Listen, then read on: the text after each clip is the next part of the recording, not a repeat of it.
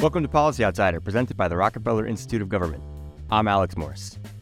On May 11, 2023, the public health emergency, or PHE, that waived various regulations designed to ensure more flexibility in the delivery of healthcare and access to health systems during the pandemic will expire, including the flexibility that helped provide continuous Medicaid coverage for millions of people in the United States.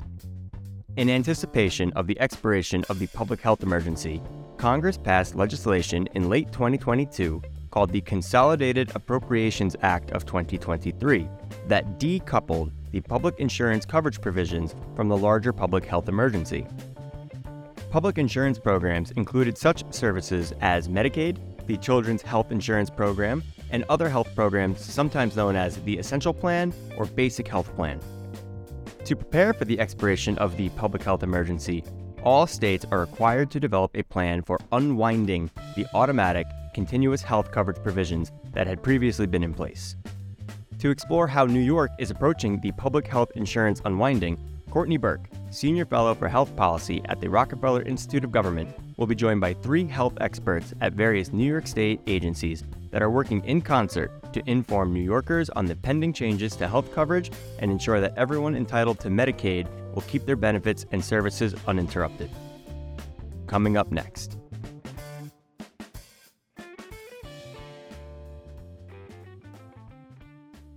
Welcome to Policy Outsider, presented by the Rockefeller Institute of Government.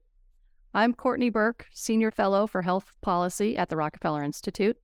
Today's episode will focus on New York's unwinding of its public health emergency, how it will impact health coverage for millions of New Yorkers, and what the state is doing to prepare for the impending shift for health insurance coverage. To help us break it all down, we are joined today by Amir Basiri, Deputy Commissioner and Medicaid Director at the New York State Department of Health, Daniel Holohan, Executive Director at New York State of Health, and Lisa Sabrana, Director of the Division of Eligibility and Marketplace Integration at the New York State Department of Health. Thank you all for being here today, and welcome. Now, Medicaid is such an important program. Coverage is a vital part of the state's overall insurance coverage. We've previously done a podcast with Amir about this, who is the state's Medicaid director, which highlighted some facts about the number of people who rely on public health insurance coverage programs, which is over 8 million people, so very significant program. Danielle, I think with this first question, we'd like to start with you. Can you break down how many people are currently covered under which programs? Absolutely. Our coverage levels in the state are at historic highs. We have 7.7 million people enrolled through the Medicaid program, and that is both through the New York State of Health Marketplace and through local district offices. So 5.3 million of the 7.7 are enrolled through New York State of Health, and 2.4 million are enrolled through the local district social services offices. Then we have an additional 1.1 million people enrolled in our state's basic health program, which we call the Essential Plan here. And then we have 380,000 enrolled in the state's Child Health Plus program. So altogether, over 9 million people enrolled in these programs. Wow, very significant. Tell us a little bit more about New York State of Health, what it is, what its role is in the public health unwinding policy discussions. Sure. So New York State of Health is New York's official health plan marketplace. We're authorized in the Federal Affordable Care Act, and we were established in 2012. So New York has designed its marketplace as a fully integrated marketplace that's across public and commercial insurance products. So we enroll individuals in Medicaid, Essential Plan, Child Health Plus, and qualified health plans with and without subsidies. It's really a one-stop shop for insurance coverage. Consumers come to us. We determine their eligibility for programs. They're displayed a set of plan options, and they enroll in coverage. So that's New York State of Health in a nutshell. Why we're and how we're relevant to the public health emergency unwind, about 83% of the individuals who will need to be redetermined have their coverage through New York State of Health. So we're a big piece of the unwind. And I think one thing, as I mentioned, the integrated structure, what sets us up well for the Unwind is that, as we always do, when we redetermine somebody's eligibility, if they've become eligible for one of our other programs, we can seamlessly enroll them into that program. And if they'd like, they can even stay with the same insurer. So that's a really nice feature of an integrated marketplace. The other thing about New York State of Health is that more than 99% of our applications get a real-time eligibility determination. So there's some really nice features of New York's marketplace, and I think that will set us up well for this Unwind effort. Some of the other things that we've been doing to prepare, we've been working to update our eligibility and enrollment systems. We need to go back to the rules as they were before. We were in this COVID continuous coverage period, and we've been doing a lot around our communications efforts to make sure people are ready and are aware of what's coming. So just that's how New York State of Health is involved. Yeah, this is probably one of the most important things that New York State of Health has been involved in with this current unwinding since the inception of the New York State of Health. So I wanted to talk a little bit more about the unwinding. The federal government is having the state go back to regularly requiring that individuals prove their eligibility for coverage for these programs. That a lot of that was waived during the pandemic. So I know the state is doing this redetermination in waves. And I think our listeners would value knowing a little bit more what that time frame looks like and what the process is from start to end and how it will be rolled out. So I think, Lisa, you probably are the best person because you're the most involved in the day-to-day on this type of thing. Sure. So the state, or New York rather, is taking the maximum amount of time allowed to conduct the rollout. It'll take about a year to renew everyone in the 3 programs in their coverage. And the way we're basing the rollout is really going back to when somebody was determined eligible. Eligibility is based on a 12-month cycle normally. During the public health emergency, of course, no one has had to redetermine their eligibility. So the redetermination process will take place across the state based on the month of when eligibility for coverage ends. So we're starting with the first end dates will be June 30th of 2023. So if anybody has eligibility end dates prior to June 30th, they will continue to be extended for 12 months, just as they have been during the entire public health emergency. And the first group who will need to respond to an eligibility packet will be in June. I think that's really important information for listeners because people are unsure exactly when they might be at risk of losing their coverage. And it's not going to be April 1st. It's not going to happen in the soonest and not for everybody until June. So that was very helpful clarification. So I know that the state has worked to link information about people who are currently on these programs and who may be eligible going forward with other data sources to make the determination of eligibility much quicker and automated.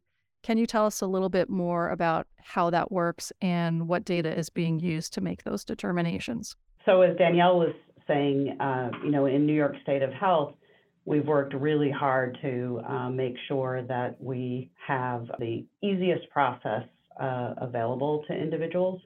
And part of that process is hitting up against federal and state data sources. So if someone is employed, we can see their employment data. They don't have to provide that to us. If individuals have Social Security, retirement or disability income, that is also available to us. Unemployment data is also regularly available to us. On the district side, so if an individual is eligible because they are over the age of 65 or because of a disability, on that side also we have access to information from Social Security and also pensions. So if that income doesn't change, those individuals will be automatically determined, their eligibility will be automatically determined. As an additional easement for the process, we're also working with the federal government to utilize SNAP data so that individuals who are in that program, whether they're enrolled through New York State of Health or enrolled through a local district, if they also have SNAP, we are looking to have the ability to match up against that data and also not require those individuals to have to do anything. So we're trying to automatically redetermine as many people as possible if we have the data sources to do that. That's really great. It makes it easier for both sides if you have that data already. But I know there will be instances where there may not be a good source to help automatically determine eligibility. So in those instances, I'm curious about what process will be used and whether counties will be involved, as they sometimes have been in the past, with helping determine that eligibility. Yes. So on both in both systems, whether the individual is enrolled through a local district or they're enrolled through New York State of Health, if we can't verify their income based on data sources, they'll receive a notice letting them know that they need to come back. So on the district side, that notice will ask individuals to attest to their income and send that attestation form back to the district. And then the district will determine their eligibility. On the New York State of Health side, the notice asks people to come back to their account and complete that information. And when I say that people need to come back, they don't need to come back themselves. We have thousands, literally thousands of assisters across the state available and accessible to individuals to help them through the process. That's great. It sounds like you're well positioned both with automated processes and with real people to help with these processes going forward. I want to take a step back a little bit and think about the financial impact. So I know we've talked about eligibility and what it's like from the consumer point of view when this is all going to take effect. But with the start of the public health emergency, states were given a financial incentive to provide this coverage to begin with and do it continuously. Now it looks like that funding is going to phase down. So Amir, as the keeper of the state Medicaid program who looks at these finances, can you tell us a little bit more about the time frame for the wind down and what the financial incentives will look like going forward? Absolutely. And just to build off what you shared, Courtney, it is true. Since the onset of the public health emergency going back to January of 2020, the state has received 6.2% of increased federal match on the Medicaid program as a condition of the continuous coverage requirements that we've maintained leading up to the unwind. So in December of last year, the federal government, or Congress, I should say, passed the Consolidated Appropriations Act, which effectively outlined what that base financial incentive would be. Previously, it had been assumed that when the unwind started, that 6.2% went away in one fell swoop. What Congress did was they delinked the continuous coverage requirement from the public health emergency and offered a quarterly phase down of the 6.2% through the end of this year. So beginning April 1st of this year till June 30th, that 6.2% goes to 5%.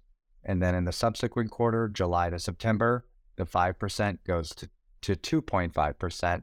And in the last quarter of this calendar year, October to December, 2.5% goes to 1.5%. And then starting January of 2024, there is no more enhanced federal funding, even though we will still be in the unwind process. As Lisa mentioned earlier, that will end for New York in May of 2024. But we do get this 9-month period of phased down enhanced federal funding, which is very much appreciated and needed given the size of the Medicaid enrollment and the length of time it will take us to fully complete the unwind. That's helpful to know. Yeah, go ahead. Yeah, I wanted to add, there are conditions to receive this enhanced phased down federal funding. And that was also outlined in this federal bill that Congress passed in December. The conditions are essentially that the state must be in compliance with eligibility redeterminations as outlined in the law, and may include some temporary flexibility that the federal government would provide to ensure that we are in compliance with every rule, and those are called E14 waivers. We also need to make sure that we attempt to ensure that we have the most up-to-date contact information for our members, including the mailing address, phone numbers, emails. And we are not allowed to disenroll any individual based on return mail or procedural disenrollments. We are required to make a good faith effort to contact the individual and use all the modalities available to us to ensure that a member receives the information about the renewal, and we can't disenroll them for procedural reasons. So there are some conditions of receiving this funding that we have no concerns about meeting, and the maintenance of effort that was established under the initial law is still in place, so no reduction to benefits or limits to services during the calendar year. Well, that brings up a good point and a concern about people who may lose coverage. And you've already explained how much you're doing to automatically keep people enrolled by looking at different data sets and seeing if they still would qualify. Also, outreach at the ground level to people about the eligibility. But I am wondering, and it may be hard to project this, but I'm sure that you have, how many people are expected to lose coverage because they no longer qualify, which is obviously different from the number of people that just forget, are unaware that they're supposed to do some type of eligibility redetermination. So what are the numbers look like in terms of people potentially losing coverage? And I know you're doing a lot to minimize that, but tell us more about that. Right. So out of the 8 million people that we will be redetermining, we're anticipating that about 100,000 of them could become uninsured. Some of them could become uninsured because they're no longer eligible. So when we say no longer eligible right now, what we've been doing is maintaining individuals with coverage who normally wouldn't be maintained. So for example, individuals who have third-party coverage, so other coverage through an employer or a coverage through Medicare, we have had easements in place that maintain those individuals in their managed care plan during this process. So individuals with employer-based insurance, many of them, if they are still eligible, then Medicaid would wrap around that coverage, so those folks would still be eligible with us. But it's expected that a number of them will no longer be Medicaid eligible. And for the other programs, employer-based insurance is minimum essential coverage, which makes them actually ineligible for those other type forms of coverage. So that's actually the largest group. There's an expectation that there's a certain percentage of that 100,000 who actually have employer-based coverage and would no longer be eligible for one of our programs because of that. Some people will also, as Amir was saying,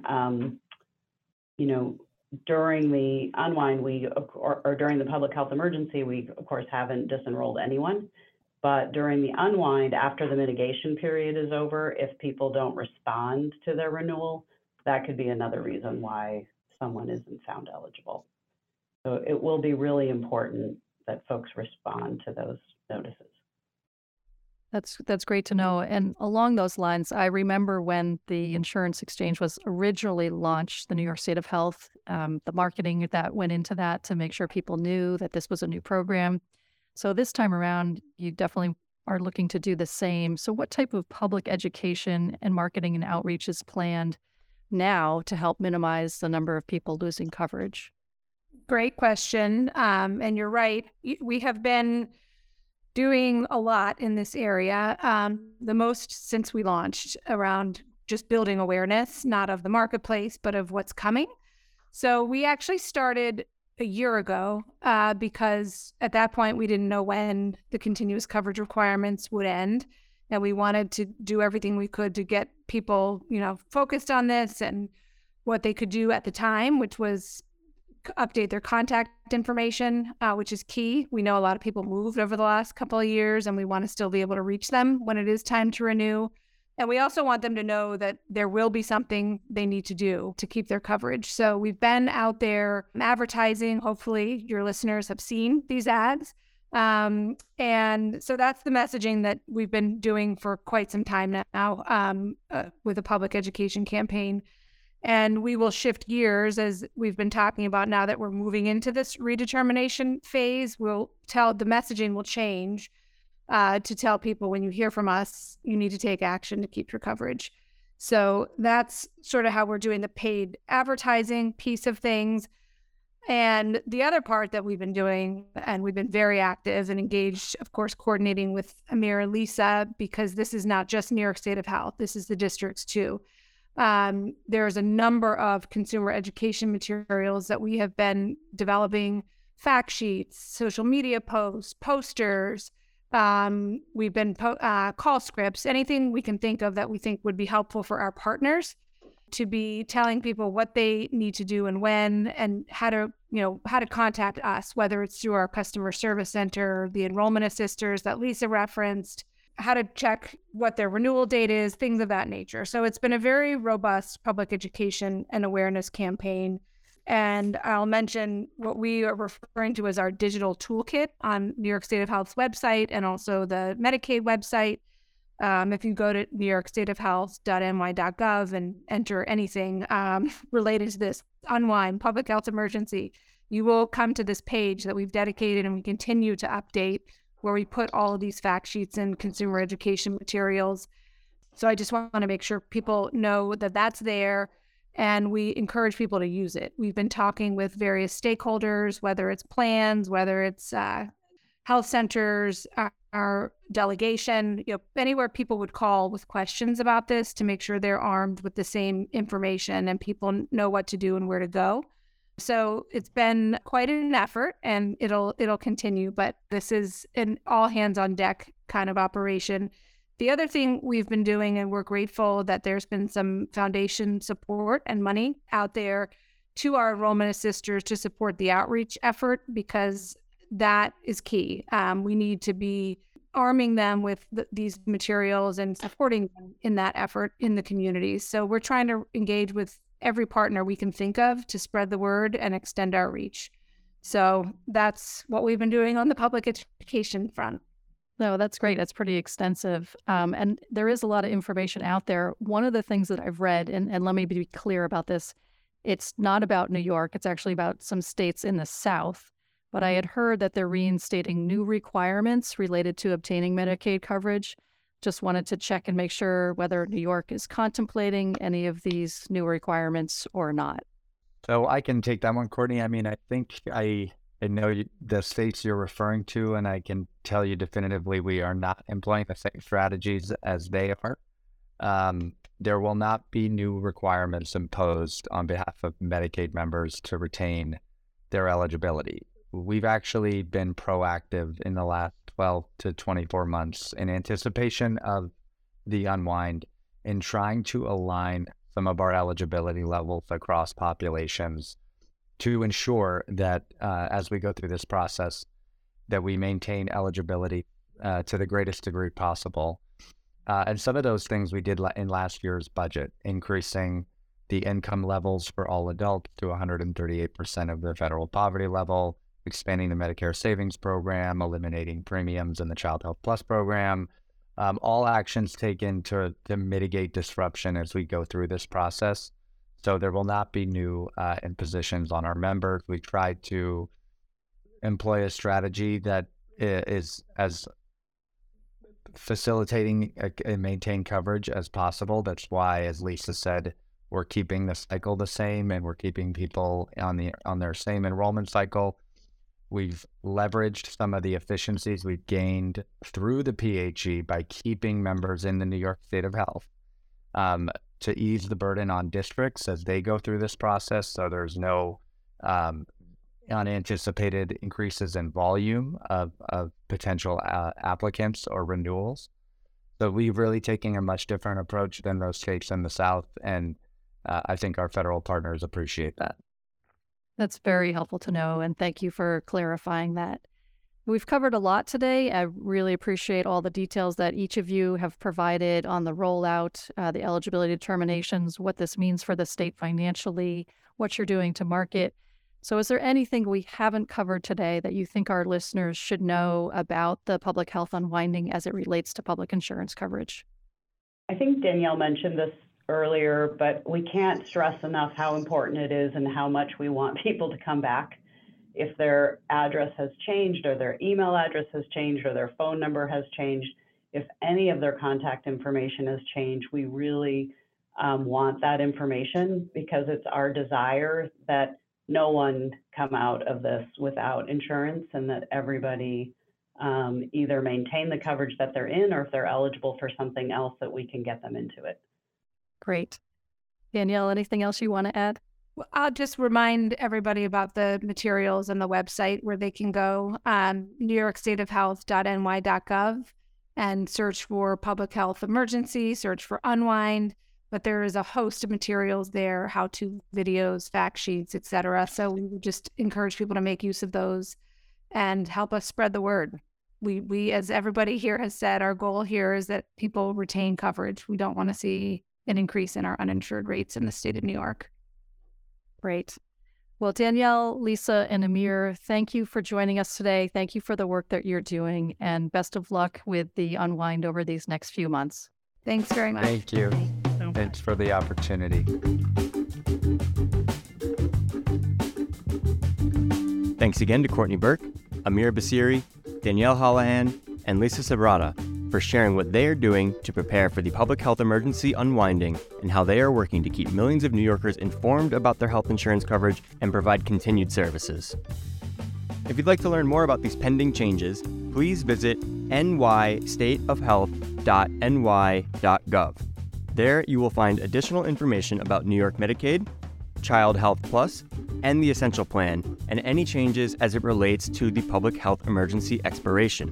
While there, you will have the opportunity to update your contact information and find assistance to determine your health insurance needs. If you like this episode, please rate, subscribe, and share. It will help others find the podcast and help us deliver the latest in public policy research.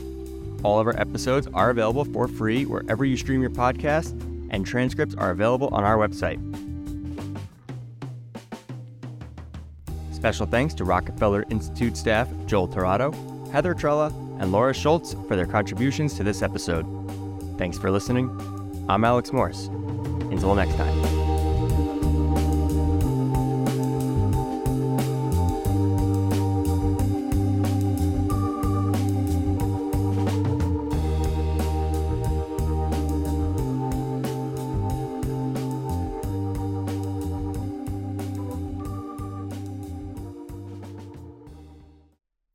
Policy Outsider is presented by the Rockefeller Institute of Government, the public policy research arm of the State University of New York.